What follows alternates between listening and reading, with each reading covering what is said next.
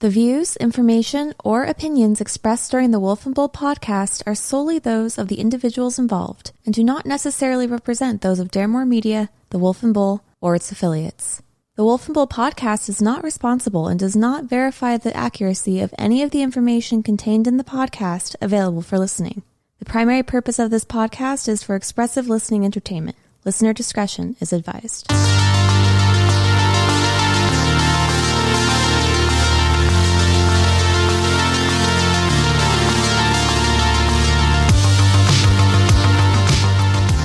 Welcome to the Wolf and Bull Podcast. I am your host, The Wolf, and my sound is very much like a canine that has been lost to the ages. With me, I also have the... Bull is here. Look at him go. So proud of you. More cowbell, please. So More proud cowbell. of you. Like, I'm really proud of you. Why are you proud take a of me? second to congratulate you on Because I did it without the intro. like, falling apart and stuttering over myself. And Intro's perfect. And with us, we also have Baewolf, the Irish soul and blood coursing through all of our veins. Her music is here playing again. Hello. Yes. Hello again. I'm just a reoccurring guest at this point. Yeah, you're basically third. permaguest. You're a third. Yeah, you're a third host, basically. Permaguest, I like it. Yeah. Yeah, if I seem like I am frazzled, it's because I am.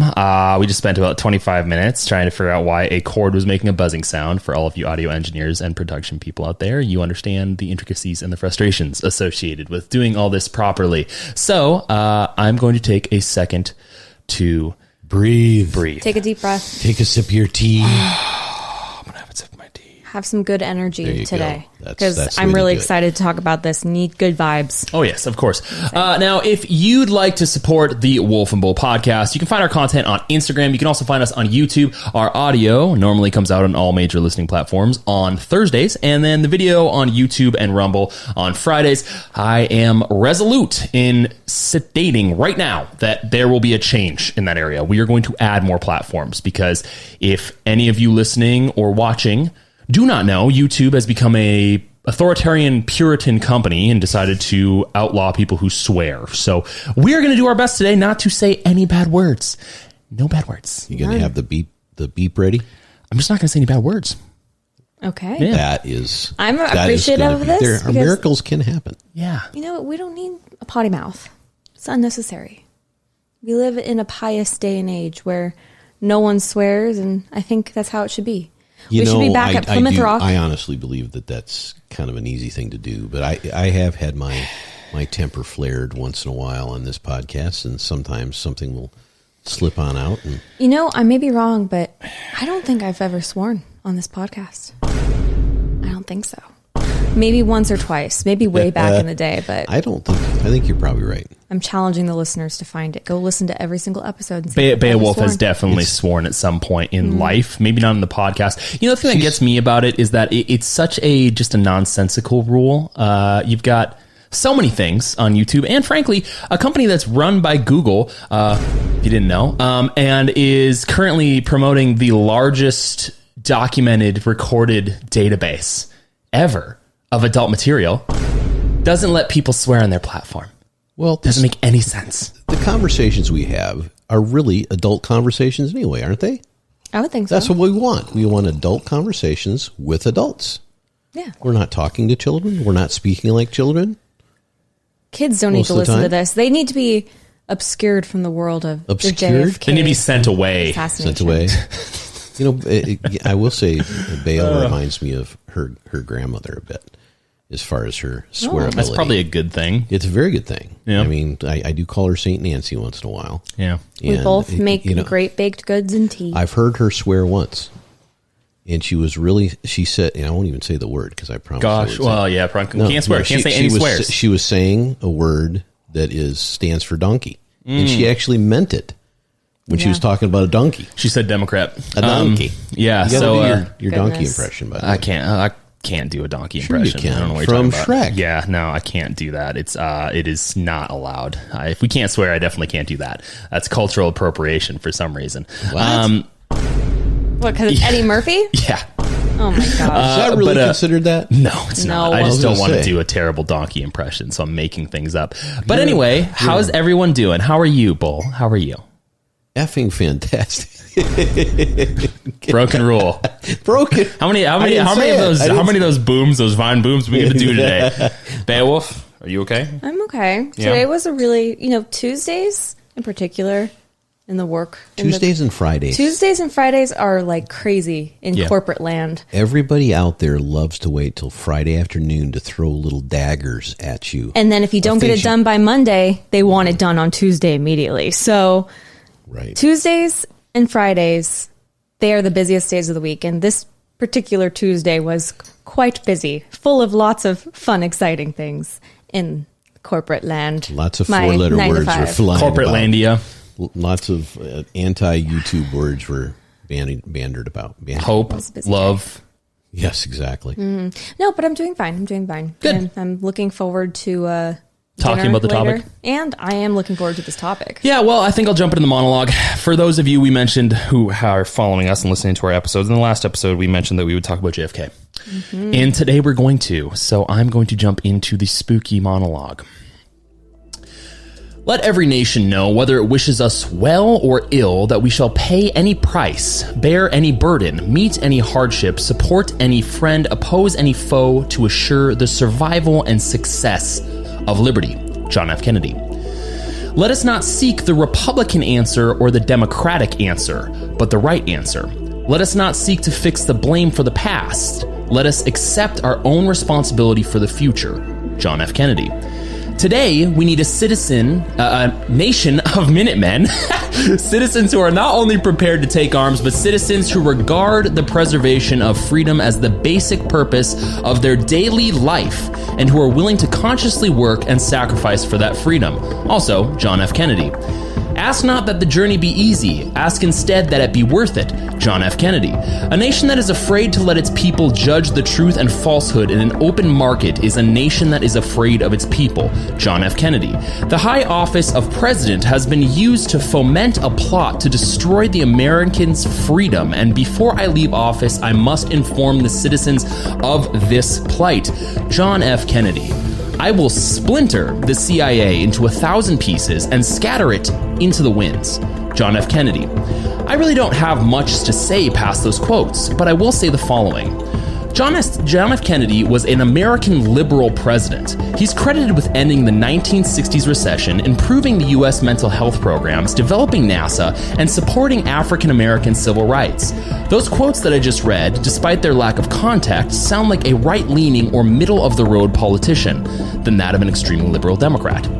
As a libertarian and a constitutionalist, I believe that the government coerces society too much. I believe individuals have the capability to hold themselves accountable. The 35th President of the United States may have agreed with me. He may have agreed with modern conservatives on some things. In fact, I can prove that might have been this final quote. Those who make peaceful revolution impossible will make violent revolution inevitable.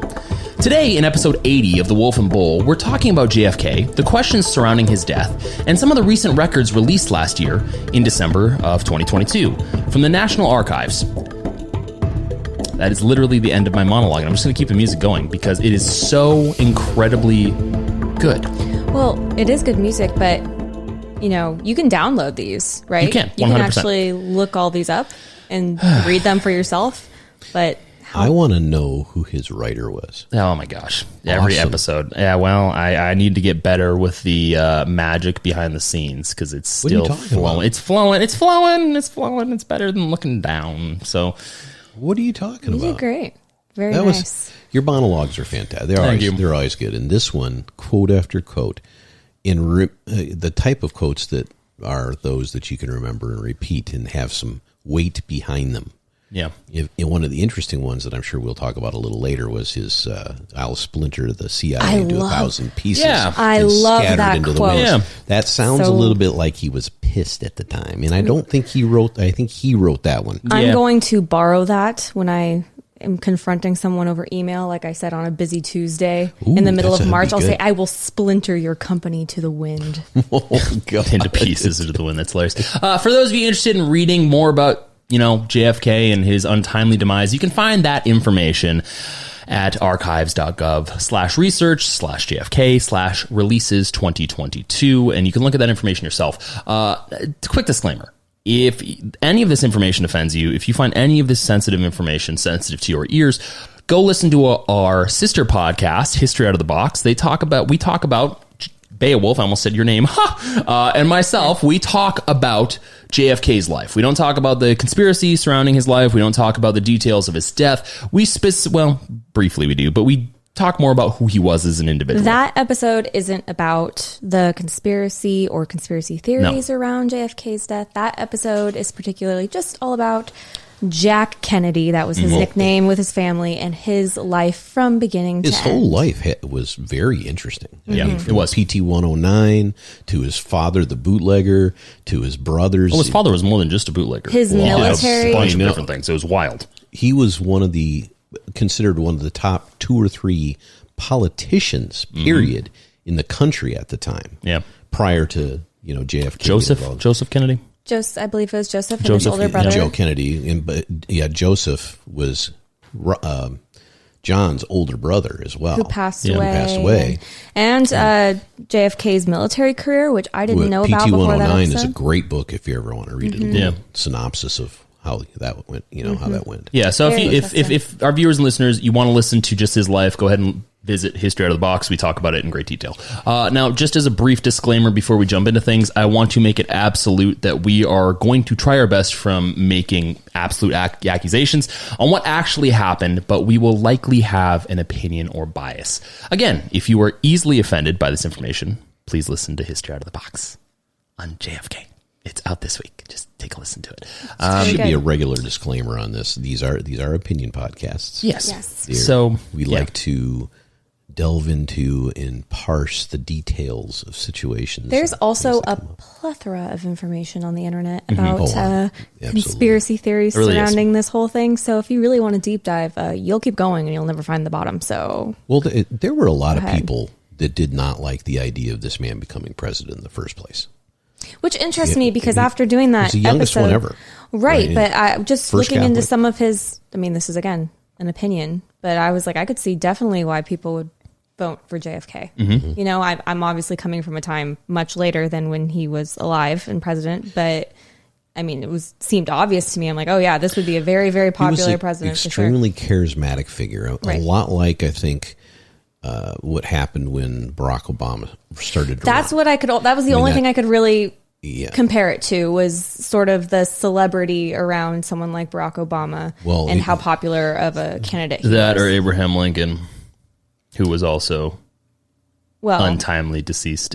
Yeah, but if that's a word.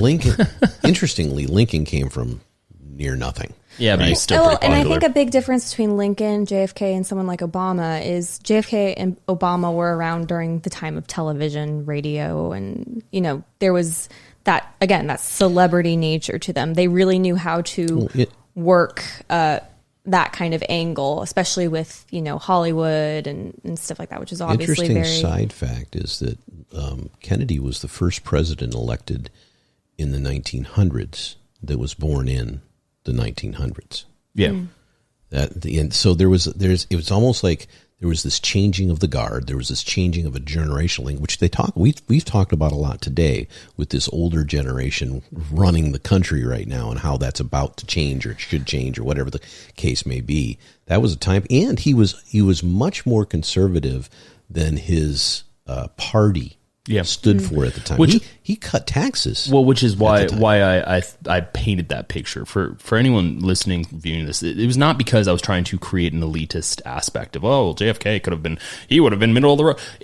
What I was trying to say is that comparatively to the parties back then as today, he was different. He was very different, and that gives plenty of people ample reason to not want him to be in that position. So I think that's what's interesting about it. Now, as a quick background, for those of you who do not know, at 12:30 p.m. on Friday, November 22nd, 1963, President John F. Kennedy was assassinated in the city of Dallas, Texas.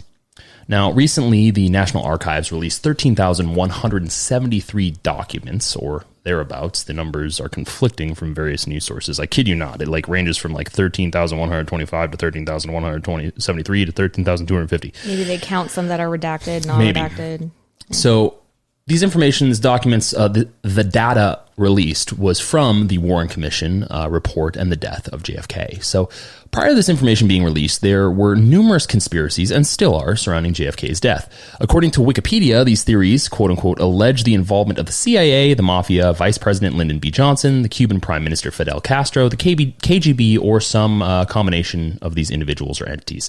Now, former Los Angeles District Attorney Vincent Bugliosi, I think that's how you say his name, Bugliosi? I think so. Has even estimated that a total of 42 groups, 82 assassins, and 214 people have been accused at one time or another in various conspiracy scenarios. How he came to that number, I would love to know, because it's quite a lot. Now, in 1964, the Warren Commission concluded that Lee Harvey Oswald acted alone in assassinating Kennedy. Now, per Wikipedia, the commission also indicated that the Secretary of State, Dean Rusk, Defense Secretary Robert S. McNamara,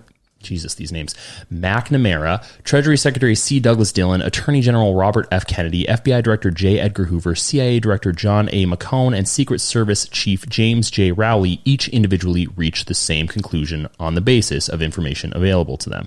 So apparently, Oswald acted alone, according to all these people who were friends. Here's the information that was available to them. This is what we want you to say. Mm-hmm. That's the information that was available to them right then. Yeah. And it's just kind of funny. It's like a horse and pony show, or dog and pony show. Is that what it's a dog and pony show. Dog and pony show.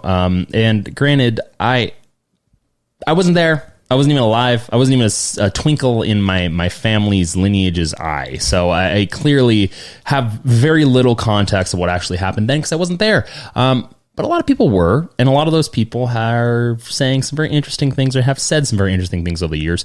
And invariably, I could say that we're probably never going to find the truth on any of this. I think it's going to be indefinitely just pushed, or they'll release only half of it and they'll keep a bunch of secrets. I'm sort of surprised that they didn't keep pushing it, because didn't this whole thing... Think about how long ago that was. This 60 years ago. Yep. Yeah. I mean, almost 60 years ago. Yeah. And, you know, a lot of the people that were most interested at the time, and that may have been involved in the time, are all gone. Yeah. Mm-hmm. And so what's one of the reasons to redact things for 50 years at a time, so that people are gone when they're finally released. And when they're released, all you get is non-context. Yep. Non-context, and probably a lot of people who just don't, they care, but they don't really care. They don't care. Because here's the thing. We talked about this a little bit on the Hot B episode, the History Out of the Box. There's a difference between how maybe you and I, as millennials, young millennials, feel about the JFK assassination, where we understand what a terrible thing. The American president was assassinated in front of a bunch of people, and like this horrible thing happened, in comparison to our grandparents, who were either not there per se, but the people who were there or somewhere, and hearing that you're this huge figure in your life, because regardless of whether you like the president or not, the president, no matter who it is always going to be a big figure in your life if you're an American. So it's this huge, big, crazy thing. It's probably really scary when it happens. You and I haven't anticipated that. You were a very, very, very young person when it happened, Bull. But wait, I thought he was... Wait. You were young then? There was a time when you were young? I was young way back then. Very young. You ought to think about is, if it's been 60 years, almost 60, 59 years since this happened, 59 years away from the Lincoln assassination. What year was it? No. I don't want to do the math. 1924. Oh. Right? Okay. And so in 1924, what was on everybody's mind? Think about it then. Think about the context of young people, 20-year-olds in 1924. You know what they've gone through if they survived it all? They went through the Spanish flu and World War I. Yeah, they're like... And they were putting on flapper, dancing the flapper or whatever the hell, the Charleston. Flapper girls. They're dancing the Charleston with their flapper girls. There you go. It's like how we feel about 9/11 compared to how young Generation Z feels to 9/11. Like they understand... what a terrible thing, but they also didn't watch it on TV when they were 7 years old. Or how specifically you and I feel about FTX prior to the destruction of the crypto community. Think about how kids, how 20-year-olds 20 years from now are going to be feeling about hearing about the pandemic of 2020 compared to someone like our siblings who were in high school when that was happening. Right, and missed a couple years of school. It was the worst cold of all time. We're not even. I can't say we're that. Not even Oops, gonna sorry. Go. It was a. Anyway, it was a problem. Cold December this. It was a cold December. Yes, it was a cold in December. But yeah, so long. Obviously there was a lot of speculation. But I think that's real important to talk about in terms of what you were just mentioning, as far as the the redaction of stuff and the release of information, et cetera. So there's a reason they hold on to this stuff for as long as they do. I think, and I'm not going to go crazy on this, I'm just trying to make a point. It's why I think something like the Holocaust Museum in like Washington, D.C. is so important, because I know you've been, Bull, I've been, I don't think you've been over there, Wolf, but it's just a really important thing to have, because people forget. They just forget. And it's not even of their own fault. It's not on their forefront of their mind. I don't even think something like that so horrible should be on the forefront of your mind all the time. It's just, I think these things fade. Life moves on. I think there's a difference. People don't forget. They just think they'd never be a part of it. That's the problem. It's not, I don't think it's forgetfulness. I think it's individuals, for lack of a better word, deluding themselves into thinking that they would never be either a part of the problem or a victim. It's like with people who go out late at night and think, I could never be a victim of a crime, or I would never have been a part of the order police in the 40s. Never would have. So that's again, I think you're hitting it very close to home there, because it's not about forgetting so much, because we read our history, we know the Revolutionary War happened, and we know the circumstances based on our history books and the information you can research, how and why it happened. So you tell yourself, that was a long time ago. Things don't happen. We're different. We're different. Mm-hmm. And that's the same thing. So if it was released tomorrow that one of these theories that are on these pieces of paper or somebody else's podcast or whatever was true about JFK, and that there was helicopters shooting him or whatever the hell we come up with, doesn't matter what we say. Alex Jones went back in time. Yeah. Exactly. If one of these things comes out to be true, all they'll say is, it was amazing. None of those people are around anymore, and I can't believe we had some bad apples there to create this situation, or I can't believe this government really wanted him gone this bad, or that our own government wanted this to happen, or the mob wanted it to happen, whatever. We'll all create justifications about why it'll never happen again. It would be a general oopsie. Just like the last almost 3 years now have been a general oopsie. I mean, it's oopsie. And look, obviously there's nothing that can be changed about that. I'm not like, people react the way that they do. It's human nature. And much like with human nature, things don't really change. And immediately following JFK's assassination, many individuals, just like they do with things that happen today, speculated that the assassination was part of a larger plot, specifically with like broadcasters speculating that Dallas right-wingers were involved. Now, granted, I had no idea that the Dallas Stars hockey team roster lineup of right-wingers would have done or thought to have done such a thing, but it's a surprise to me that they said that back then. Kind of a semi-dad joke right there. It was a semi-dad joke, like a really bad dad joke. But for those of you who are hockey fans, you're welcome. Now, with Jack Ruby killing Oswald, obviously referencing our last episode, that leaves plenty of opening for conspiracy theories to run wild. And at the time, and today, they did and still do. Author Mark Lane wrote an article titled Defense Brief for Oswald in the National Guardian's December 19th, 1963 issue, which supposedly initially sparked conspiracy arguments everywhere.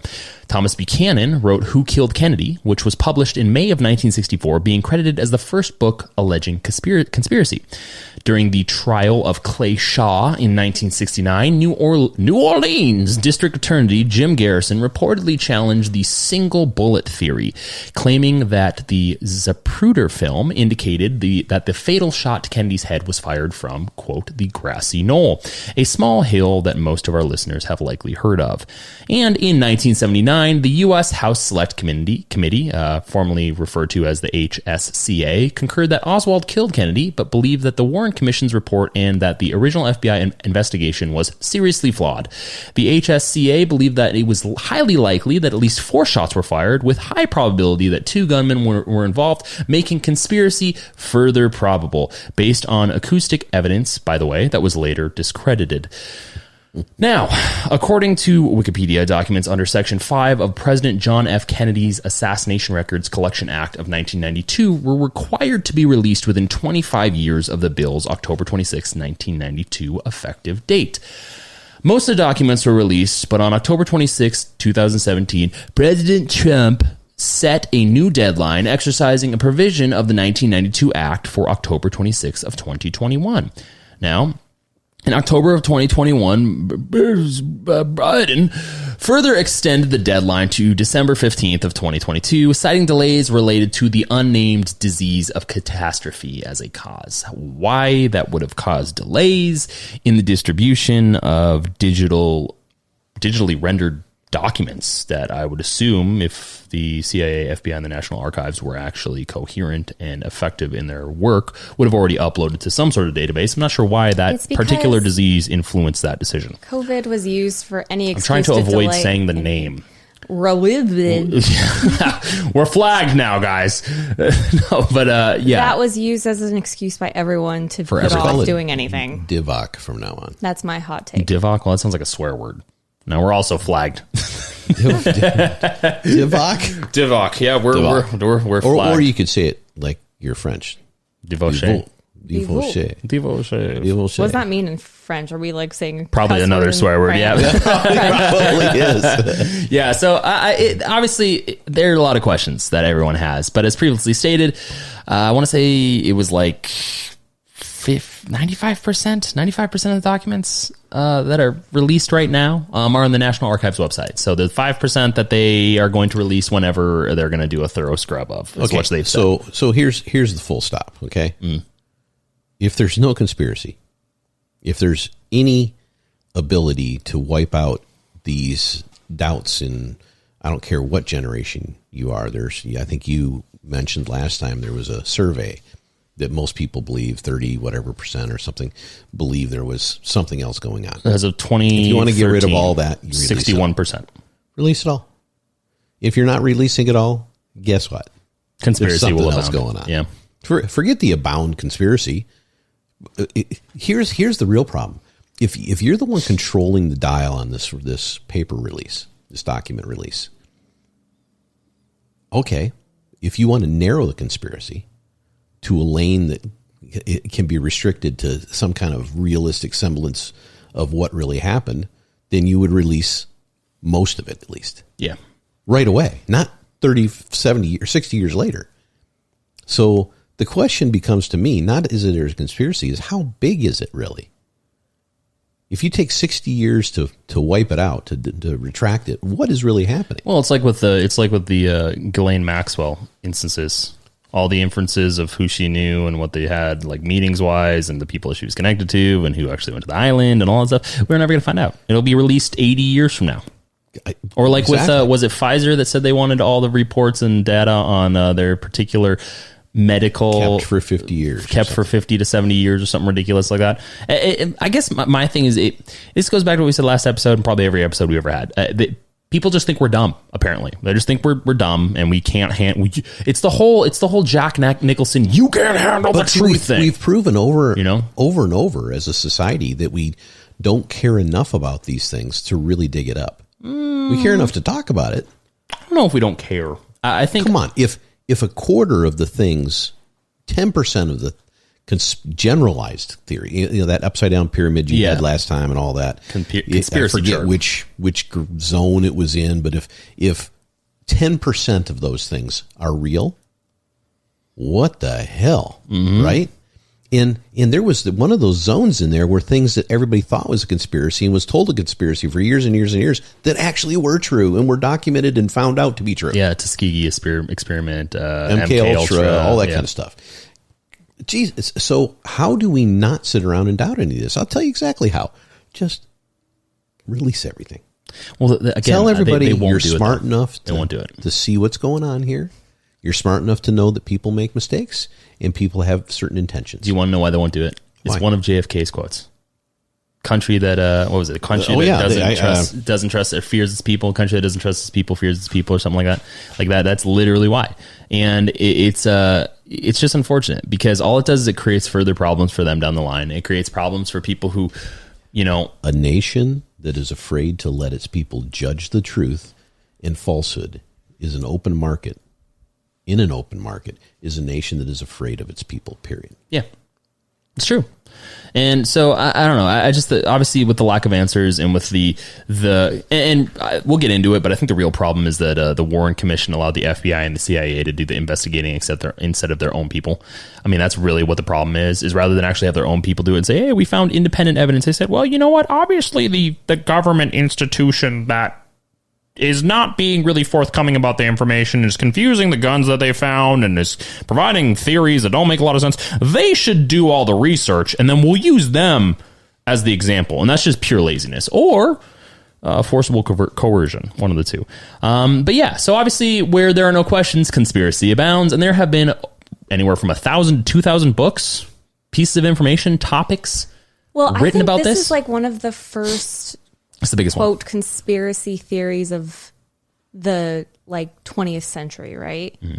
Like this is the one that doesn't have the full answers yet. Well, that's the one that has the most gas behind it. I think you hit it earlier. It's during the time period when everything started to be, the information started to come at people very, very quickly compared to what it did in the past. Mm-hmm.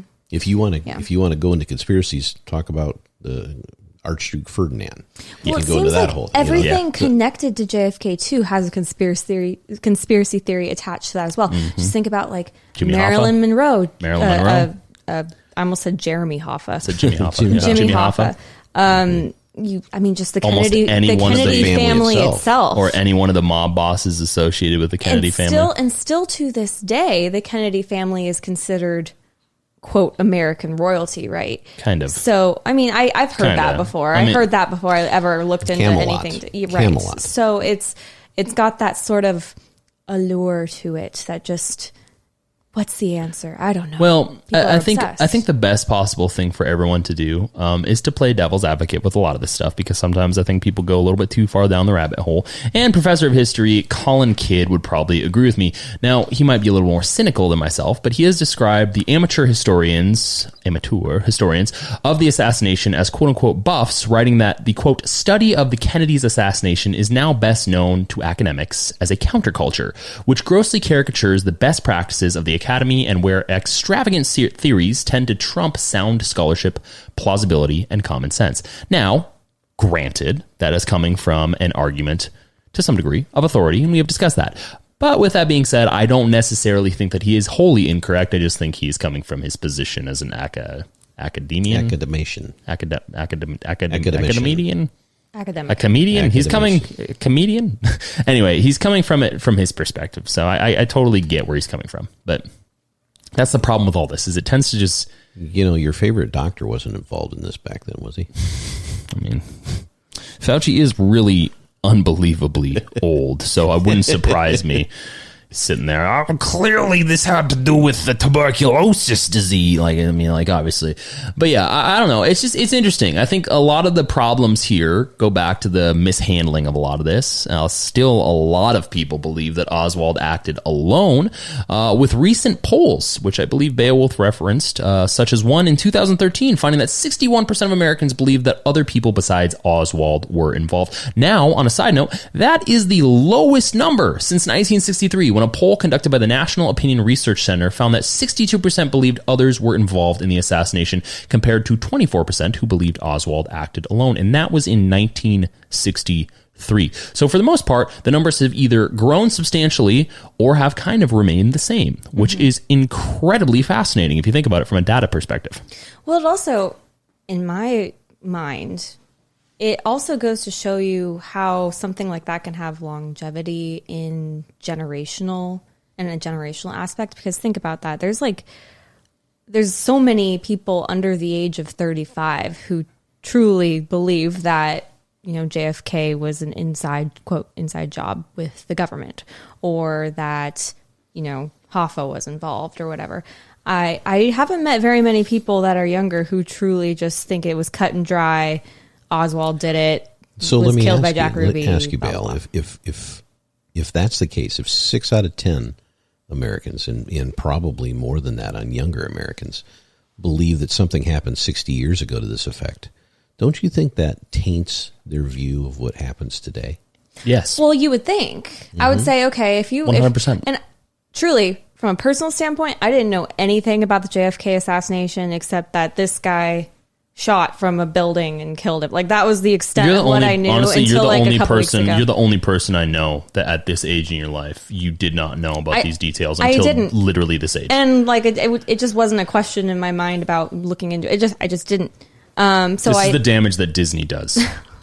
So thinking back on that, if so many people believe this, that means that they think, in most cases, I mean, I know it's like a general conspiracy theory here, but that the government is capable of killing its own top guy. Well, see, this goes back to what I was talking That's about a big last week. Accusation. There's this veil of civility. I think that's the way I put it last time, too. There's this veil of civility draped across the United States as if it's somehow better. Well, this is also... It's just not. Well, consider it this way, too. There's just as many people in this country willing to do bad stuff as there is in other countries. Well, yes, that's very true. I mean, just consider the corruption that's still alive and well and on its face corruption all over the place today. Look at what's happening in lots of these middle African countries that are just ripe with I think just crazy corruption. But this is also, so if you are going to go with the idea, the conspiracy theory that somehow the CIA or some top level government agency was heavily involved in the assassination of JFK. JFK's, brother was the attorney general. Like this family was steeped in politics. So are we going by the notion that they knew, or that they, like, all of them were blind to what was going on, if this was actually what was going on? There's just a lot of layers to this, that either there was a lot of people playing this game and a lot of people behind it, or the Kennedy family was just completely oblivious. Dare we say it was an onion of conspiracy? I'm just saying, I don't really have an opinion one way or the other on what exactly happened. It's just very interesting to me how much detail here doesn't exactly add up in any way. That's all. Yeah, it's very interesting, and obviously, I think there's a lot of people at that time and today that would agree with you, and they'll probably feel the same way. And then I've probably stated similar things. U.S. Senate Select Committee on Intelligence member Richard Schweiker quoted that the fatal mistake the Warren Commission made was to not use its own investigators, but instead to rely on the CIA and the FBI personnel, which played directly into the hands of senior intelligence officials who directed the cover-up.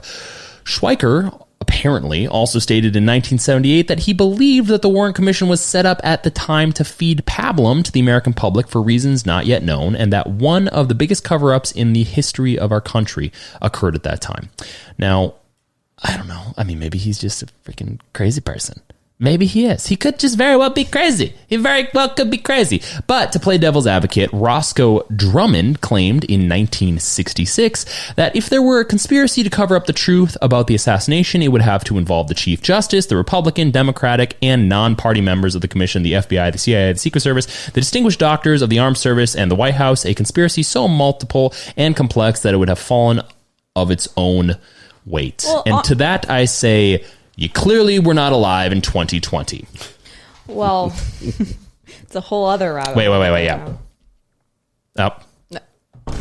Yeah. Okay, well, regardless of any 2020 opinions that may be held, that is truly how I felt about it. I'm like, there is a lot of people who had to be involved in this who have mostly stayed quiet. It's all usefulness. Look, I know this is going to make me sound really mean.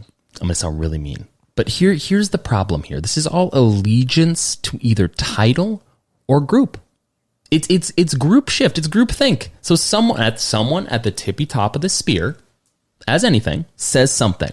And because of their title, their credibility, their tenure, the years they've been associated with something, people below them, by confirmation bias or by allegiance or by friendship group or whatever you want to say, they listen to what that person says. And then it trickles all the way down the spear or the pyramid or whatever you want to say into the people that would be considered, for lack of a better and nicer term, the useful idiot category, to where they all just do and say and repeat the things that those people do and say without critically thinking about what they're actually doing and saying.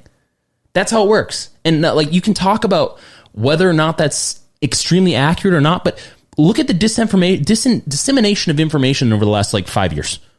Every single mainstream media organization on one or both sides says the same freaking thing over and over and over again. You can see it in the titles. You can see it in how they phrase things. You can see it in the things that they do or don't say. Is that just on accident? How about all the people that are a part of those activist groups? They all parrot the same things. That's human nature. But at the same time, it's also... we're smart enough to understand how to manipulate human nature. At least I would assume in 2023 that we're smart enough to do that after, if they 500 years. If they could do it in the late 30s, then they can do it. Well, 500 years of advancement exponentially in technology. Yeah, of course they can. Yeah, I mean, there's a lot that goes on behind curtains. Okay, and I think when I view something like this, and the nature and the finality of making a decision to kill someone that at the time was the most powerful individual in the world, if you believe that position gives somebody that weight, and also a very charismatic, popular person. Mm-hmm.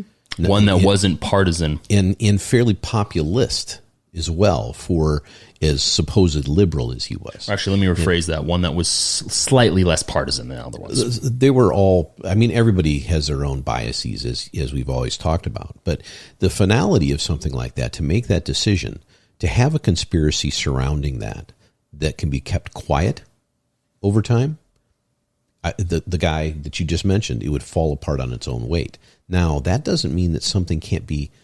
It's like a snowball, right?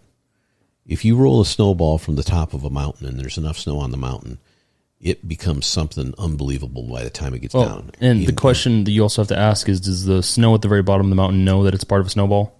Exactly. No. It gets rolled up in it, right? Yeah. And the parts of that snowball, if you don't want the word to ever get out, what do you do to them? Lock them down.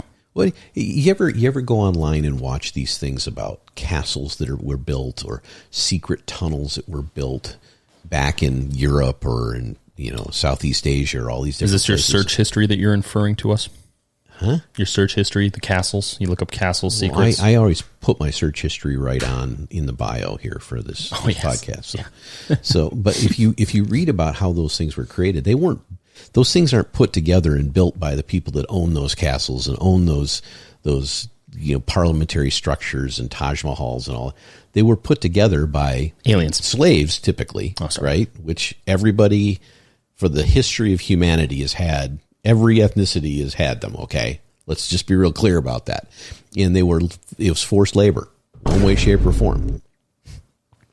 Truth bomb. Mm-hmm. It's there. So what do you think those people did in Egypt after they built the secretest of the tunnels? They got sucked up into a UFO and went back to where they came from. They got disappeared for sure. So that's what happens when you want to create secrets. When you create secrets, you have to get rid of those that you're using to help create those secrets. Yeah. No different with an assassination. Yeah. None. Yeah, well, unfortunately for those that partook in this, they kind of really didn't do an incredibly good job, because there were a lot of problems, as everyone who's listening or has read anything about this knows. There's a lot of loose ends, a lot of things that were not squared away. Who would have known the most? The people who were providing you the information.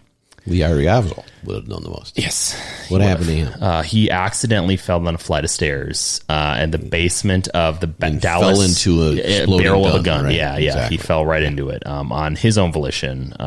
Jack Ruby happened to pull the trigger on accident after being let in with a gun. A nightclub owner. Mm-hmm. Yeah, he was.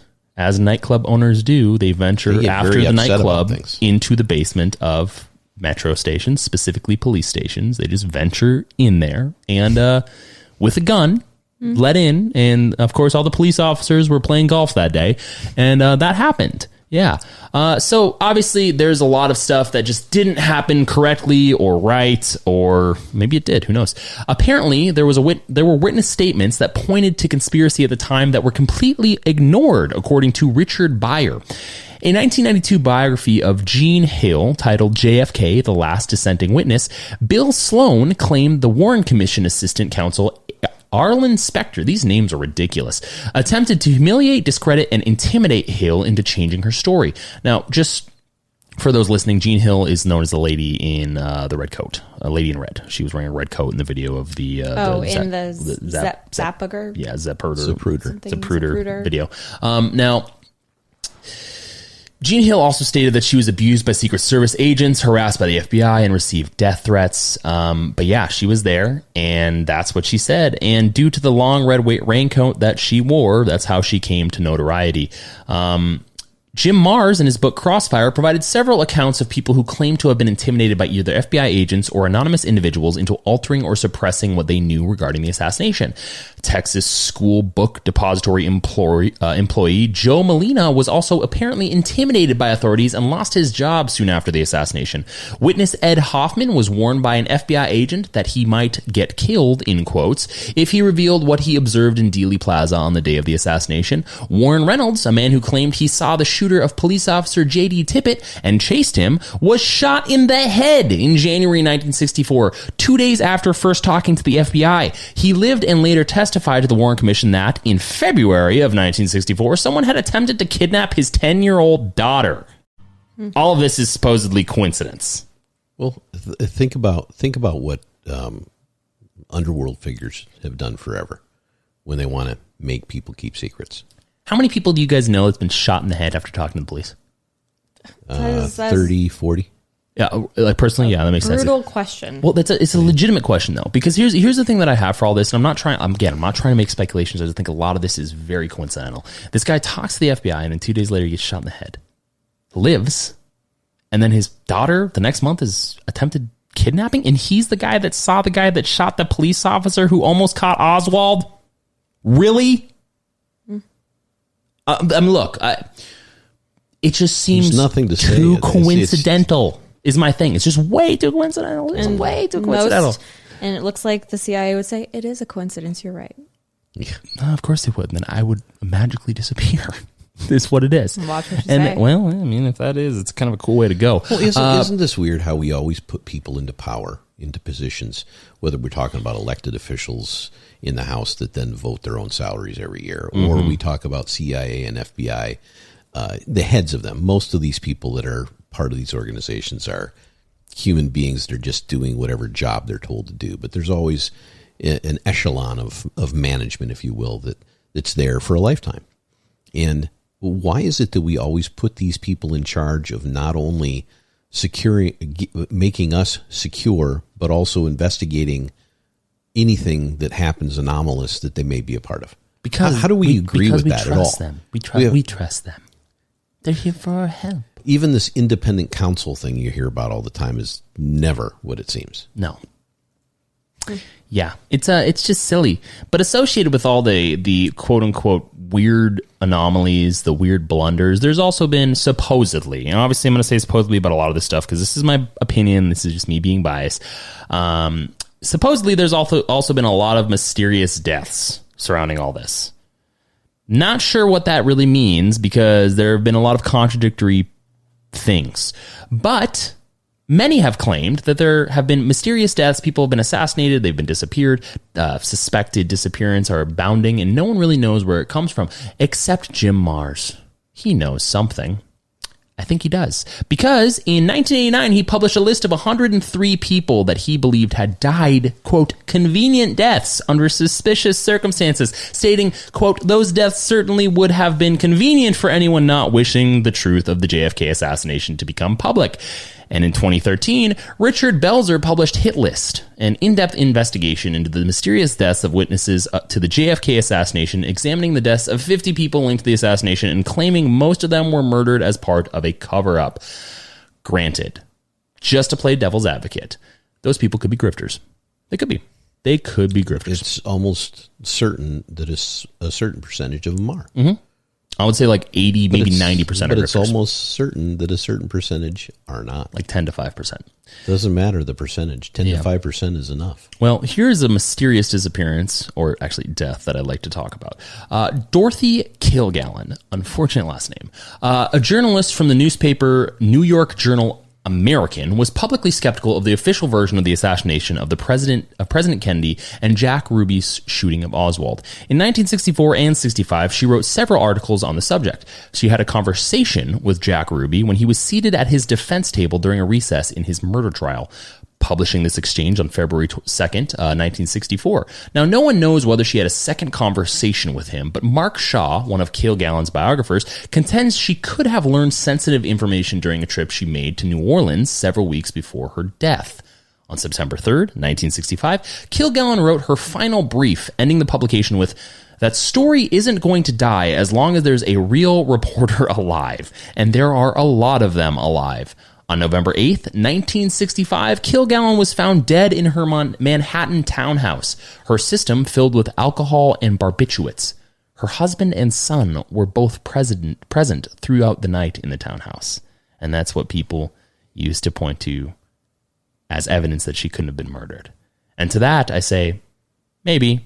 But then also you could just have a bunch of people show up at your door and hold you at gunpoint. Listen, I think that deserved a bomb. Not to say that this has any correlation. Late bomb. That this has any correlation with this, but I know I've told you two about this. Have you ever seen the video that went public of the, I believe, likely Israeli agents who most likely committed an assassination on this guy in Dubai? Yeah, where there was 35 of them that all walked into a hotel. This was like back in the early 2000s, I believe. It was like a conference for all these assassins at the same time. Yeah, and they've kind of, it's been uncovered that it was a sloppy job because everyone was able to figure out what was going on. There was like 25 of them, and these agents, and they were really playing it up in the video. Like there's some guys with tennis rackets in front of the hotel.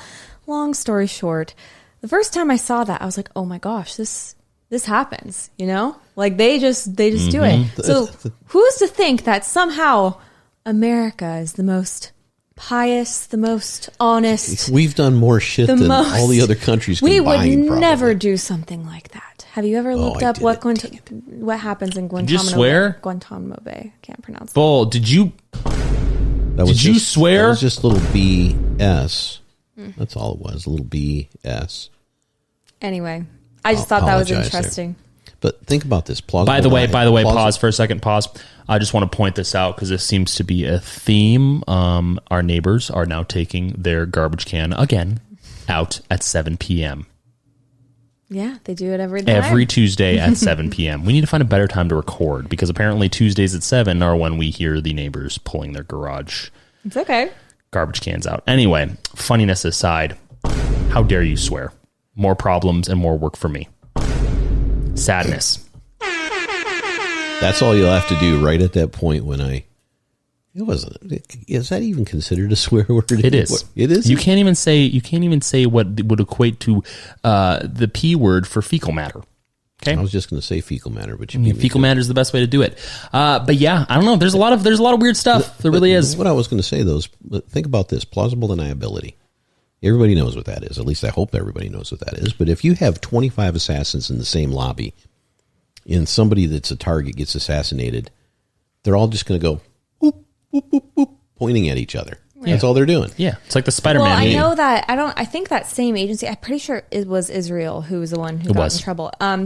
They got in trouble mostly because they were using forged passports from real people in different countries, and that those other countries got mad. They're like, "You're blaming this on us." Well, yeah, and it was obvious that they were fake after the fact. So that's the part of what you have to ask yourself with things like this. Okay, if you are the element in society that created the situation that got Kennedy killed, him or his brother, you could talk about them at a later time. What would you do to cover it up? Certainly you would say, hey, let's redact everything. You'd go on a murder spree. Oh, and you would also probably enjoy the fact that people are coming up with wild-ass theories. Yeah. wild theories all over the place. Dear God. Yeah. You are We were a just monster. talking about how easy it was not to swear, and you are the only one. You're the only one. You know what? You know what's so funny about all this, Bulb? I'm absorbing wolf energy. No. Years ago, by the way, karma. Years ago, you used to say I swear too much. YouTube comes out with a new rule. Absolutely true. And you're the only one that swears. Truth bombs. Do you think YouTube? Karma. Anyway, you go on a murder spree if you want to hide things. I could be just spreading a little disinformation by swearing a little bit here and there to throw everybody off. Yeah, well, we're getting censored. So anyway, author Jerome Koth would probably agree with me. He thinks mafia figures like Sam Giancana, John Roselli, Carlos Prio, Jimmy Hoffa, Charles Nicoletti, Leo Mosseri, Richard Kane, Salvatore Granello, and Dave Yaris were murdered to prevent them from revealing their knowledge about the JFK assassination. Author Matthew Smith thinks others with some tie to the case who have died suspicious deaths include Lee Bowers, Gary Underhill, William Sullivan, David Ferry, Clay Shaw, George D. I'm not even going to attempt to pronounce that last name. 4 showgirls who worked for Jack Ruby and Jack Ruby himself. Yeah. Well, the mobsters probably had a few other reasons that somebody might have offed them. Maybe. But the interesting thing is there have been plenty of allegations, along with the mysterious deaths and the bungled situation, of tampering with evidence. Now, there's been suppression of evidence, there's been ignored testimony, there's been confiscated film and photographs, and withheld documents. Originally, the Zapruder film was considered by many to be, quote, the best available photographic evidence of the number and timing of the shots that struck the occupants of the presidential limousine, with Assassination Records Review Board claiming it, quote, is perhaps the single most important assassination record. Many conspiracy theorists originally, according to Vincent Bugliosi, touted that footage as incontrovertible proof, I can't say these words today, of conspiracy, but now many consider it a sophisticated forgery, which is interesting. Very interesting how the slide of speculation becomes just incomprehensible in some instances. Because at the end of the day, none of it ever happened. That's where it goes. None of it ever happened. That's because we're all in the Matrix anyway. Maybe. Right? Maybe. Now, Jack White, photographic consultant to the House Select Committee on Assassinations, claimed that there were anomalies in the Zapruder film. He claimed that there was unnatural jerkiness of movement or change of focus in certain frame sequences. Now, in 1996, Kodak product engineer Roland Zavada was asked by the Assassination Records Review Board to evaluate the film. He concluded that there was no detectable evidence of manipulation or image alteration on the film's original version. So you've got 2 instances. You've got the Warren Commission and you've got the Assassination Committee going back and forth, flipping like a frickin' dolphin making pancakes. But they lost the original, didn't they? No, they didn't. They never gave it back They never gave it back. No, they had. So what's available in the National Archives is what they claim is the original. So the confusion comes from the fact that there are some missing frames, and I will get to that in just a second. Yeah. Okay, I was going to say, because I know, from what I understand, they removed a frame for, the fact that it's pretty graphic. Supposedly. Right. I saw it today. They have the film and the frame still there. On YouTube, by the way. Interesting. No swears. No. I thought the YouTube one is missing the frame because it's like really graphic. No, it's there. Believe me, it is there. I watched it. She was looking like she was trying to pick up a bag of marbles. According to Wikipedia, former senior director official at the CIA's National Photographic Interpretation Center, Dino Brigioni, said that he and his team examined the 8mm Zapruder film of the John F. Kennedy assassination the evening of Saturday, 23rd of November, 1963, and into the morning of the 24th of November, Sunday, 1963. In 2011 interview with Douglas Horn of Assassination Record Review Board, Brigioni said the Zapruder film available in the National Archives today has been altered from the version of the film he saw and worked with on November 23rd to 24, to your point. Brigioni recalls seeing a, quote, white cloud of brain matter 3 or 4 feet above Kennedy's head, and says that this spray lasted for more than 1 frame of the film. Zapruder film available to the public depicts the fatal headshot on only 1 frame of the film, frame 313, which is the one that I watched today. Not fun. Okay, that right there 313 because it's 7. No, we're not. I'm taking the joke from you because it's 7 and it's a prime number. It's the last time we say this joke. It has been running for 45 episodes. 45. That's incredible. I'm going to swear the rest of the time now. Nothing but swear words. Take that, YouTube. 313. Maybe. It's a prime number. Maybe. To your point, maybe. Now, additionally, Brugioni is certain that the set of briefing boards available to the public in the National Archives is not the set that he and his team produced on November 23rd and 24th, 1963. So, this guy, who was there and who did all the stuff, who was a part of it, claims that all of this stuff has been manipulated. Do you think that... Okay. Do you think there would be such a big conspiracy theory surrounding this if that film didn't exist? Because here's the thing. I think there's a few others, but nothing was as clear as that film, right? I think that was the only one that was actually filming. In 1963? Pretty hard to... Yeah, there was not a lot of people out there. At least there was probably more than one person filming, but not nothing in that the right could direction. See anything, Exactly. Right? So if this guy hadn't been filming, and from my understanding, he's filming from that quote sort of grassy knoll that everyone refers to, that they similar area, yes, it's like on the area on the hill. If that didn't exist, would there be as much of a speculation around this at all? No, that's actually no. I don't know. I don't know if I'd. I mean, you'd have people there. I think there'd be speculation, but not as much. There's people there who say this, that, this, that, and the other thing. The film allowed the speculation to go very broad. It allowed more doubt to come into something. It's something you can't account for. Yeah. You don't know somebody's going to be filming from that direction at that time to get that instant. Well, I think that the additional problems in association with the Zapruder film is also the fact that the media at the time reported conflicting information. So did all the eyewitnesses. So what ended up happening is a bunch of individuals who were there, were interviewed by the media, found the weapons, heard the gunshots, all that stuff, claimed certain things that was corroborated by the people there, and then an entity came in after the fact and said, no, it didn't happen this way. That's where I think the problem comes from. Now, the Zapruder film plays into that, but also, as I said earlier, it's no longer looked at as the focal point of the best option for legitimacy amongst the conspiracy community. About something like this happening today. You'd have thousands of people having, filmed the video on their phones of this. They'd be able to cross-reference every single thing under the sun, and you would not have the conspiracies you have now. You would have had some semblance of truth, unless they confiscated all the phones and didn't allow it out, and then they would even be there. I would say there would be more conspiracy today because of the conflicting information. The reason I say that is because of the amount of nonsense that occurred. I'm going to use it forever, my entire life, as the pointing red smoking gun, black smoking gun, whatever you want to say, of conspiracy. It was 2020. Yeah, the amount I of get what you're conflicting saying things. That's spin. Yeah, right. So the videos are there of a building burning down, no matter whether you say it's burning down or not. We just talked now about we talk about why, right? Yeah, so it's the same thing. If you have somebody assassinated from front of you, and there's 5,000 videos of that from every different angle you could possibly see, it would be very easy to come up with the definitive answer of how and why. Not why it happened, but how.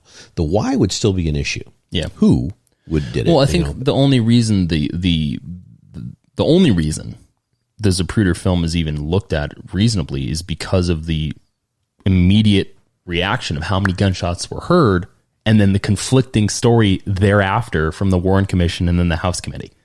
That's the problem. Warren Commission said, well, no, there were 3. One of the bullets missed, and one of the bullets went through him and then went into Connolly. And then the House Committee afterwards says, but there were 4. What do you do with that information? No, it didn't just go into Connolly. It kind of went ricocheted around him. Yeah, it hit multiple places on him, right? Single bullet theory, right? So the Warren Commission, on that note, with the thoughts, claimed that the thoughts are TikTok, claimed that the shots fired that killed Kennedy and wounded Connolly were discharged from a 6.5 millimeter Mannlicher Carcano rifle, which is, I believe, Italian, which was owned by Oswald. This contradicts the findings of Deputy Sheriff Eugene Boone and Deputy Constable Seymour Weitzman, who both had initially found the weapon in the Texas School Book Depository and identified it as a 6.5 millimeter German Mauser. I looked up those guns, both of those rifles, and I will put them right here in this area. You will see the differences. They are both single-action, bolt-action rifles, but they are different. Weitzman even signed an affidavit the following day describing the weapon as a 7.65 Mauser bolt-action equipped with a 4 1/18 inch scope, a thick leather brownish black sling on it. That's what he stated. And then Deputy Sheriff Roger Craig claimed he saw the 7.65 Mauser stamped on the barrel of the weapon. Dallas District Attorney Henry Wade told the press that the weapon found in the book depository was a 7.65 Mauser, and the media reported this. Then, investigators later identified the rifle as a 6.5 millimeter Carcano. So there's a lot of conflicting instances there. Now, in The Matrix of Assassination, author Richard Gilbride suggested that both weapons were involved in the assassination and that Dallas Police Captain Will Fritz and Lieutenant J. Carl Day both might have been conspirators. Okay. Just seems like you said you weren't sure how that, what was the LA mayor or whoever said there was like 400 people implicated. Seems like every single person you've mentioned, except JFK himself, has been implicated at some point already. Wouldn't the major twist be that he was at the center of it all the entire time? He set it all up. He did like a Gone Girl. No, he did like that one movie, the second, the Glass Onion. Oh, yeah. Yeah, he did the Glass Onion. You guys will investigate my death. That's literally what happened. Not really. That's just opinion. I'm only making the joke because this makes me uncomfortable. Now, this leads to the multiple gunman theory. The Warren Commission concluded that 3 shots were fired from the Texas School Book Depository in a time period ranging from approximately 4.8 to in excess of 7 seconds.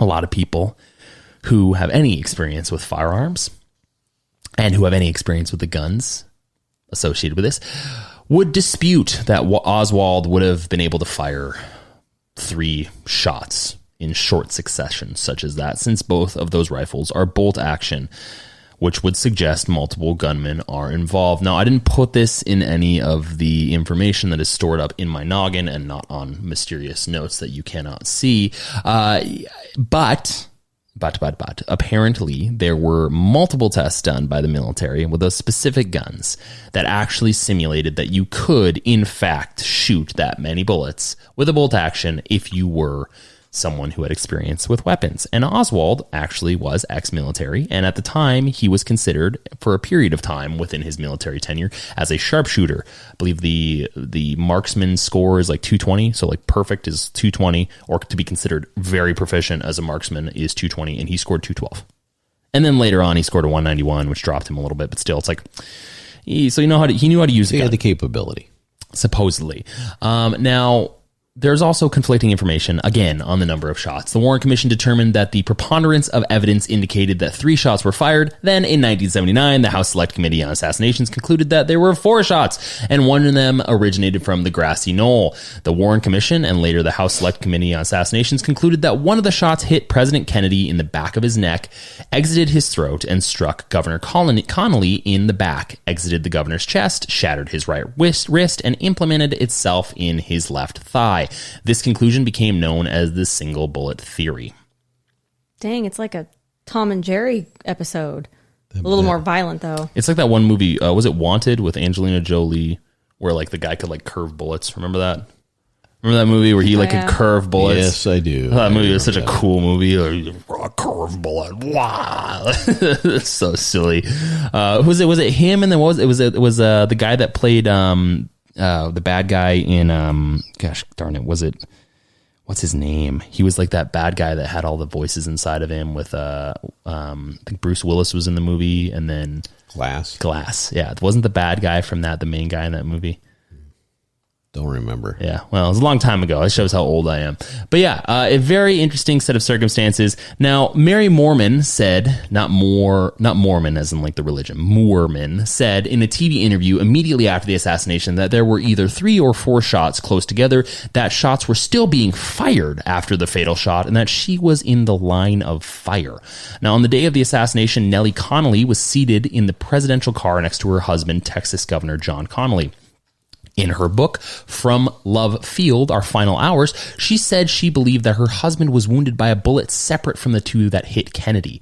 The Warren Commission concluded that all of the shots fired at President Kennedy came from the 6th floor window at the southeast corner of the Texas School Book Depository.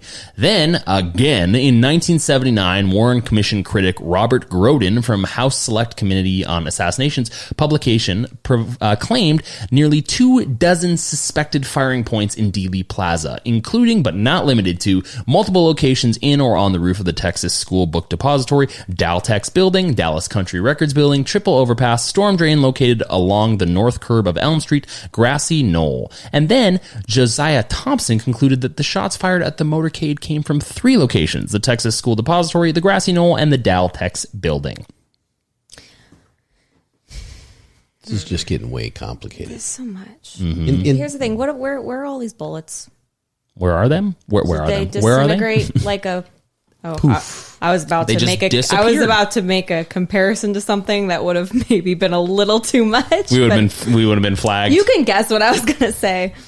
No. Yeah, no, it's okay. You can keep it to yourself. Yeah. No one knows. They probably have them somewhere. Now, in March 1965, Harold Feldman wrote that there were 121 witnesses to the assassination listed within the Warren Report, 51 of whom indicated that the shots that killed Kennedy came from the Grassy Knoll, while 32 said the shots originated from the Texas School Book Depository. In 1967, Josiah Thompson examined the statements of 64 witnesses and concluded that 33 of them thought the shots emanated from the Grassy Knoll. Now, interestingly enough, Lee Bowers operated a railroad tower that overlooked the parking lot on the north side of the Grassy Knoll. While interviewed by the Warren Commission in 1964, he reported seeing 2 men behind the Grassy Knoll stockyard fence before the shooting.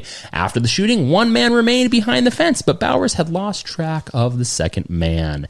Now, in the documentary Rush to Judgment, Bowers claimed he saw either a flash of light or smoke from the knoll, hearing 3 shots with 2 in quick succession. So, yes, that's what happens when you try to cover things up. There's other people that witness it. So, as we've discussed previously on episodes in the past, I am a big fan of Google Earth. So, as you can probably suspect, I have... An addiction?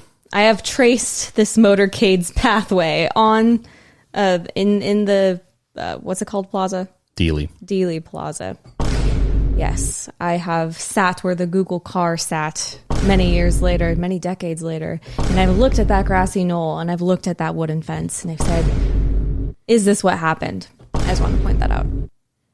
Wow. And what was your conclusion? That was a truth bomb. My conclusion was I don't know. Neither do we. I don't know. No one seems to know. So let's talk about the conspiracies, because that's what this episode is about. We are an hour and 12 minutes in, and that is what the episode is going to be about. We've given you an ample background, and believe me, I cut down on the information. There's so much. It's way too much information, on purpose, probably. Now, all of this background brings us to the conspiracies.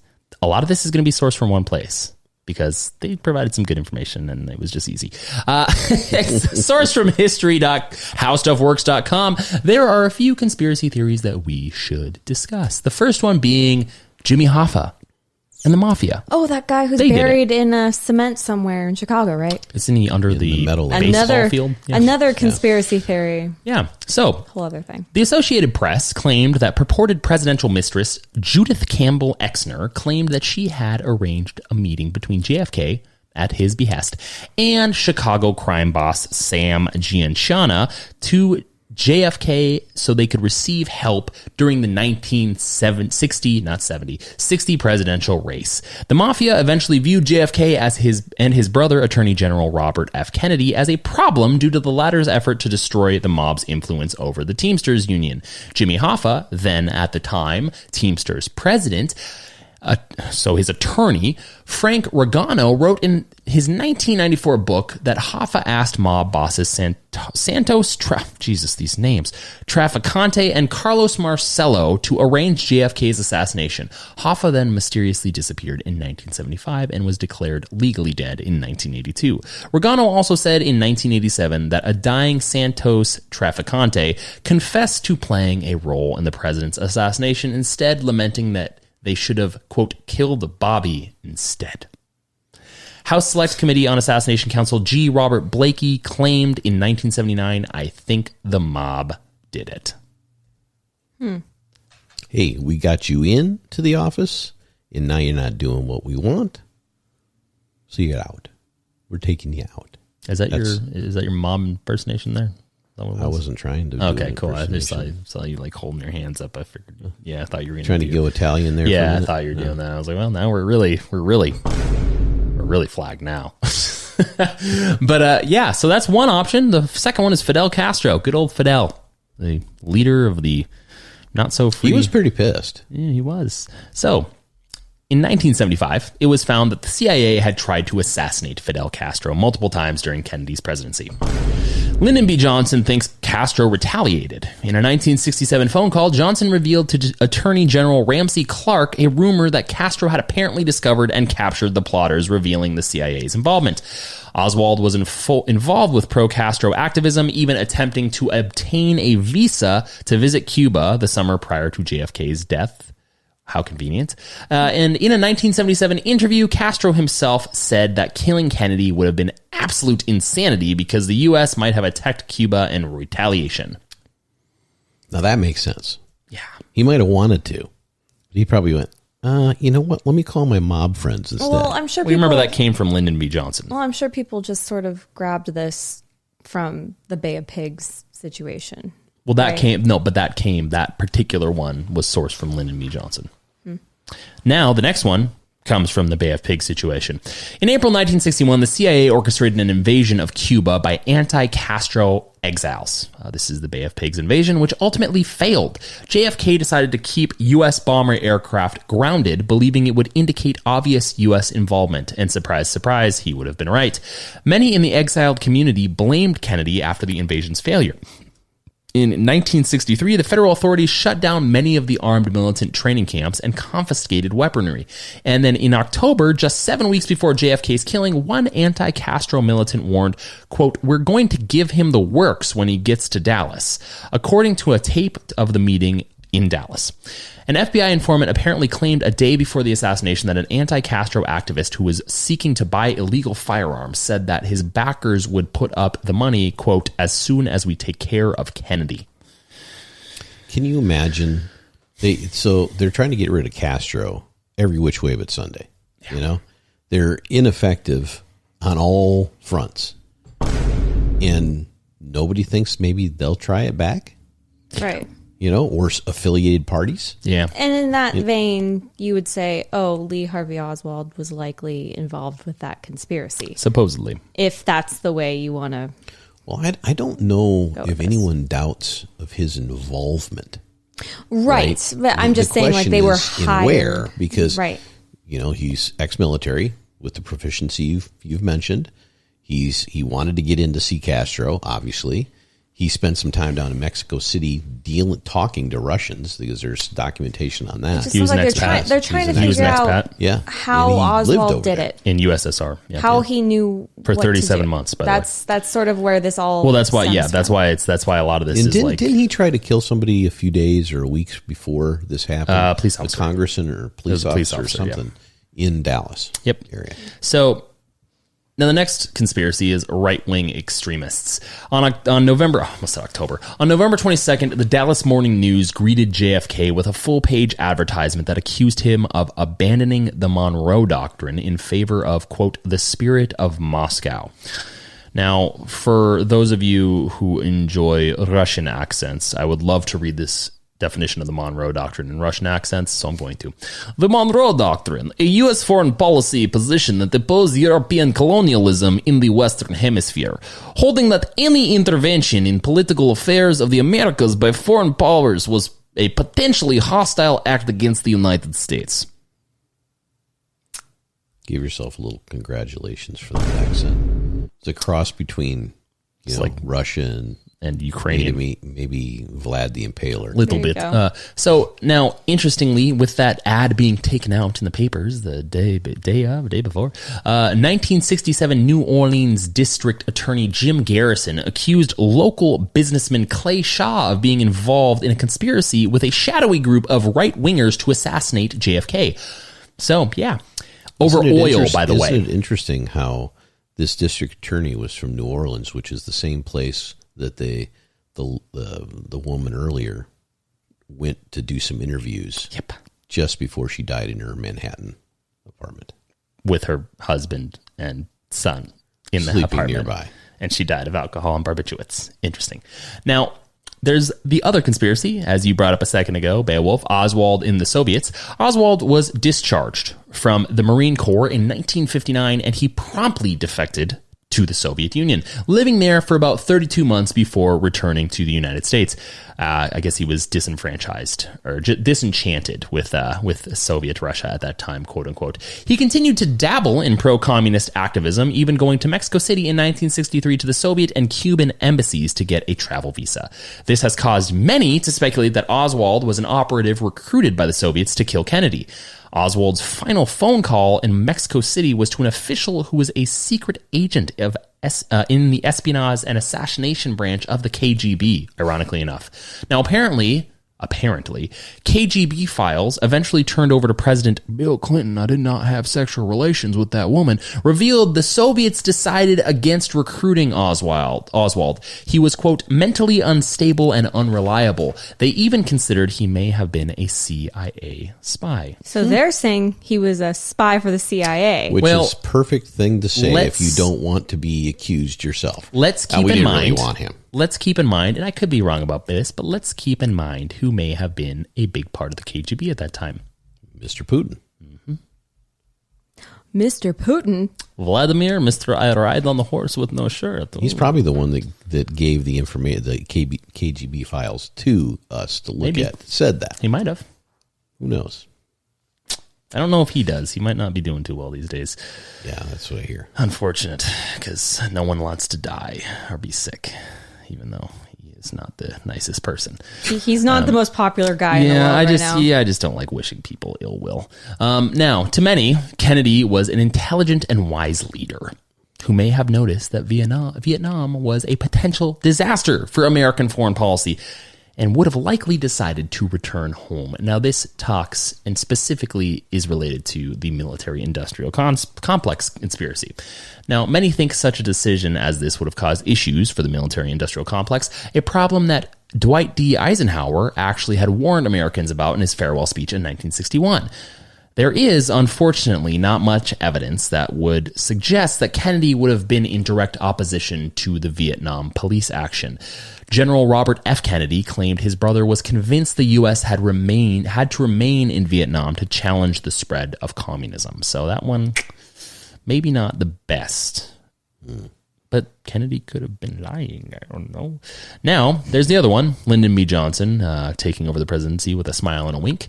In 1964, in an interview with Jacqueline Kennedy, she claimed that JFK was so worried about what LBJ would do if he succeeded him that he'd started to have private conversations with political influencers about preempting LBJ's expected presidential candidacy in 1968. Some believe Lyndon B. Johnson beat JFK to the punch. In 2011, author Joseph Farrell claimed that Johnson acted at the behest of or in tandem with powerful Texas oilmen who feared JFK would end the oil depletion allowance, which was their tax break. Some have even claimed that Lyndon B. Johnson tried to get John Connally and his wife to switch seats with another political couple in the Dallas motorcade on November 22nd. There has been little, if any, evidence, though, that Johnson was involved. Where was LBJ from? Dallas. Mm-hmm. But here's the thing. Isn't there, like you said, that famous photo? Of him smiling and winking? It's not him, or is it him smiling? It is him. Someone else winking at him. It was him smiling on and Air Force One when he's vice president. getting sworn in. He was getting sworn in, yeah. Yes. But with Jackie behind him. Right. It's front of him. implied that with blood matter on her dress. Some think that JFK wasn't going to have him as his running mate. Is that the implication? Well, the implication was that he was going to stop him from running for presidential in 1968, because it was speculated that he was going to run for president. Yeah. And JFK didn't want all of his policies removed or redacted or pushed back. That's why. And Lyndon B. Johnson, okay, hold on. I'm trying to remember when JFK ran for president, he won the ticket and then he chose Johnson as his running mate. That's what happened, right? Okay. Yes. Okay. In 1960. Yes. He did. Yeah. Yes. So the unspoken monster in the room, the CIA. That is another conspiracy. In 1983, and this is where this comes from, interestingly enough, Rolling Stone published an article about how New Orleans Assistant District Attorney Edward Gillen had been unexpectedly visited by a man who told him about the wonders of LSD, asking him about the drug's legality and import options. Now, Gillen, being a normal individual supposedly, was confused, later claiming the man was crazy. A few months later, Gillen saw the man again on TV, and it turned out that this was apparently Lee Harvey Oswald. The Rolling Stones article then speculated that while Oswald was serving in the military, the CIA had recruited him to join the Soviet Union as a fake defector in a deep cover operation, the classic 4D chess move. They gave him LSD as a part of the operation, trying to research whether it could be, quote, a truth serum drug, fearing that the Soviets were already using it for interrogations or brainwashing. After JFK and the CIA had a falling out over the Bay of Pigs and his Soviet Union foreign policy, Oswald was activated as the Manchurian candidate to assassinate JFK. Why not? Why not? Drugs. Drugs, triple, thruple, deep cover. Exactly. Sounds like a adult film. Thruple deep cover, 1975. Yeah, so that's one. And there's a few more conspiracies. These last two ones are kind of meh, but just for the sake of appealing to those beliefs, I will talk about them. The Federal Reserve. Some people have claimed that the Federal Reserve had something to do with the assassination. In 1963, JFK issued Executive Order 11110, leading some to believe that this would have taken the Fed's power to allow the U.S. Treasury to bypass it and issue paper currency backed by silver, supposedly eliminating the demand for federal notes, vastly reducing the U.S.'s national debt. Silver certificates, though, apparently already existed. JFK also wanted to get rid of these certificates and had just signed a bill at the time that was passed by Congress allowing the government to melt down its silver reserves and use metal to make coins. Hence the American Eagle coins that we like to get. The American Eagle coins, is that where that comes from? Maybe. I don't know. JFK then... The last year of using silver in coins in the United States, I believe, was 1964. Oh, yes. Yeah, you're right. Yes, you're right. I'm thinking of something else. I'm thinking of the special investment that I've been convinced to do. Gold, it's not attached to anything. JFK issued Executive Order 1110 to make the transition easier, supposedly, allowing the government to print the certificates a while longer. So the Fed's kind of doesn't really have anything to do with it, but, what you gonna do? Maybe they do. Maybe Jimmy Hoffa's the Fed leader. I mean, all these conspiracies are either money or power, right? All of them. Yeah. Who wants the power? One. Who wants it? Well, no, this is power from another. This one is the most plausible. UFOs, aliens, UAPs, extraterrestrials, maps. In early 1963, author William Lester apparently unearthed memorandums through the Freedom of Information Act, revealing that JFK had asked for a review of all intelligence files related to UFOs. This information was sought after as part of a preparation project that he was putting together for joint US/Soviet space effort that JFK really desperately wanted to initiate. William Lester believed Kennedy was also concerned that Soviets were mistaking UFOs in their airspace as US aircraft. The CIA apparently offed him because of this. That is the final option. You know what? Not that any of these are fun. It's terrible. But also that one's my favorite. UFOs. Yeah. UFOs. Yeah, I think that's the most plausible of all of them right there. Yeah. UFOs conspiring with Fidel Castro. I think the pyramids did it. Vladimir Putin. Perhaps Vlad the Impaler. And Lyndon B. Johnson. All together on one cabal. Name a random celebrity. Anything. One that's alive today. Any one of them. Sacha Baron Cohen. Yes, perfect. Went back in time. Sacha Baron Cohen. Keys to the castle, ha ha, you're not alive anymore. Like that type of thing where he comes back as Borat and takes out Kennedy and comes back and it's like, that's actually a true story. There's a movie in there somewhere. Borat goes back in time. It would be, well, that's the thing is I think if he ever sees this, Sasha, if you ever see this, please do that. That would be hilarious. Where it was an accident where he went back in time and accidentally assassinated the president of the United States. What was the thing on HBO or something not too long ago? There was like a one season mini series called 1963 or something. Yes, it was when he went back in time, to stop the assassination. To stop it, right? That was, what's his name? The guy that played in the North Korea thing too. What's his name? He was in Spider-Man. Not Tom. No. Tom. He has a brother. Yeah, he was Oswald. They look just like each other. I can't remember his name. He was Oswald. Harry oh my something? God, in Harry Spider-Man, that was his name, Oswald. No, right? No, that was his dad's name. Well, Osborn. Harry Osborn. Okay. Yeah, Osborn. No, his dad. I think we have a new conspiracy. No, you're getting this so wrong. His right dad there. was Osborn. He was Osborn too. Well, but he still was Osborn. Okay. Well, it's still Oz. He's like one of my favorite actors, and I'm not sure why I can't remember his name. The Wizard of Oz? He was also in that, I think, too, wasn't he? Wasn't he like the character Wizard of Oz? Wasn't he? What did Dorothy wear in the Wizard of Oz? Oh my God, a red dress. No. Yes. What type of slippers? James Franco. Ruby slippers. Dave Franco. You're thinking of James Franco. No, That's what I was thinking of. James Franco. Everybody's ignoring all my stuff. Because it's a never-ending. It's a never-ending list of dad jokes that never ends. I think I'm right on the middle. You follow the yellow brick road right to the answer. Beautiful. That should be our T-shirt. Love a Wizard of Oz. It's a really long one, a little golden path around the shirt, and follow the yellow brick road right to the answer. I'm actually also known as the Bull, but the Wizard of Jaws. Perfect.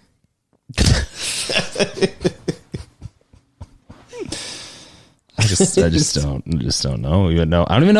I don't even know what to make of any of this, honestly. And the reason I don't know what to make of it is because I prescribe to Occam's razor, and Occam's razor would suggest CIA involvement. That's what Occam's razor would suggest. It would suggest CIA involvement. And the reason I say that is because it doesn't make any sense that Oswald would be able to operate to such a high degree by himself, unless he was somehow coerced or decided to be pushed in a direction. Now, I know I said in the very beginning that we were not going to make any allegations. This is not an allegation. This is just an opinion. And I think that would be the most likely. Because Fidel, to his defense, even though I don't want to defend someone like that, but I will in this instance, is right. It would be complete insanity. Yeah, as he was going out the door, he'd have probably said, yeah, we did it a long time ago. Yeah, he'd be like, but he didn't. He's like, are you crazy? There's no way. I would have. I live like 2 minutes from them. They would have bombed the crap out of me. Let's take a vote. You think that it's got to be CIA? CIA. What do you think, Paul? I think that group was involved, but I also think that the whole mob side of the thing has some credence to it. They got some serious. You got cojones. New Orleans. That's some serious cojones. They all did that. To take out the president of the United States? You got the attorney general, the brother of the president, going after all these mobsters when the mobsters supposedly assisted in his presidency, his candidacy in the first place. I would. And he goes, hey, tell your brother to stop this stuff. I would agree with you on that if the cartel did that to us, because they are much more powerful than the mob was. And at the time, I know the mob was huge in the Teamsters side, but right now they are way, way more powerful. What, the cartels, you mean? Oh, right now in Mexico is what you're talking about. Oh, yes. Yeah, they run the show down there at the border. So why would they upset the apple cart and put more attention on them where the military would come after them? They're going to continue to do what they do now because they're kind of being left to do their thing. Kind of. And make $1 bazillion doing it. I don't know, but I would say probably CIA or mob. You know what? I'm going to change my position. I'm going to say either one of those. I'm talking about maybe together. Yeah, in a very intimate, steamy relationship together at night. I think aliens did it. That's my hard opinion. So too. They came down and they said, "This ain't it. Yeah, this guy ain't it. He's too good." I don't think they would have said that about him. He's too good. He's popular. All right, enough. Get your finger off that dang thing. Sorry, I love the truth bomb. Yeah, I don't really know. I think it's just there's too much. There's just too much. There's too much details. I mean, doing like doing this stuff. You got to pick a path. Doing this stuff here. You got to pick a path. You got to unpack it. You got to decide what to go for. There's so much information, and there's so many people that just got up and ran with it and provided contradicting information, just like with the last 3 years. And no one knows what to make of anything because everyone has decided to get their grubby little children's finger painting thumbs all over everything. There's just no line of direct correlation to anything. Bottom line is, it seems very obvious and very logical that it just wasn't one maniac that figured it all out and did it. Maybe, but the articles that were released recently say that it still points, supposedly, to Oswald acting alone. Supposedly. But who knows? Oswald was an alien. Do your research out there, guys. Yeah. That's the best thing. Read all 14,000 pages. I dare you. Yeah, well, that's a lot. Yeah, that's really it. I mean, that's it. We've talked about JFK. We've talked about him. This is all we know. And maybe something will be revealed in summer of 2023. Or maybe not. Maybe it won't be. Maybe it'll be pushed off indefinitely. I'll be an old wolf, 90 years old, and President Justin Bieber Jr. will be like, yo, guys, what's up? I'm here to talk a little bit more about how JFK, dog, he loves his buttons, was like really, really a problem, dude. Okay. Vote for me in 2082. Like, I mean, like that's what I think will probably happen. But who knows? But anyway, if you like the show, if you like the episode, you can find our content on Instagram at The Wolf and Bull. And I would be remiss if I did not mention this, but I did not ask you to subscribe earlier. And if you're still here, data and indication and all the aforementioned YouTube suggestions would say that you're committed now. You're part of the family. You're part of the pack. So if you'd like to subscribe, the button, it's going to be right here. Do it. Right there. You can push it and click it. You can even leave a little like if you want to. Or better yet, you can tell us you hated the show. Get that algorithm going. I dare you. Do it. Just go ahead. Just go ahead and tell us. But again, if you like the episode, we have new ones every Thursday, and videos of those episodes come out on YouTube and Rumble on Fridays, and that will eventually change. Thank you so much for tuning in. Yes, thanks. That was fun. Anything to add? Sorry, JFK. All done. No more dad jokes. Ever. No. There will be more prime numbers coming. Oh, great. Well, promise. On that note, thanks, guys. We will see you next week. Thank you for tuning into the Wolf and Bull podcast. Our team here at the Wolf and Bull and Dalemore Media are so happy you spent some time with us. If you liked this episode, please leave a 5-star rating on Spotify and Apple Podcasts. A review will help grow our show, and we'd love for you to be a part of our family. If you'd like more content from The Wolf and Bull, you can find it at our Instagram at The Wolf and Bull and on YouTube and Rumble via The Wolf and Bull. Thank you again, and we'll see you next week.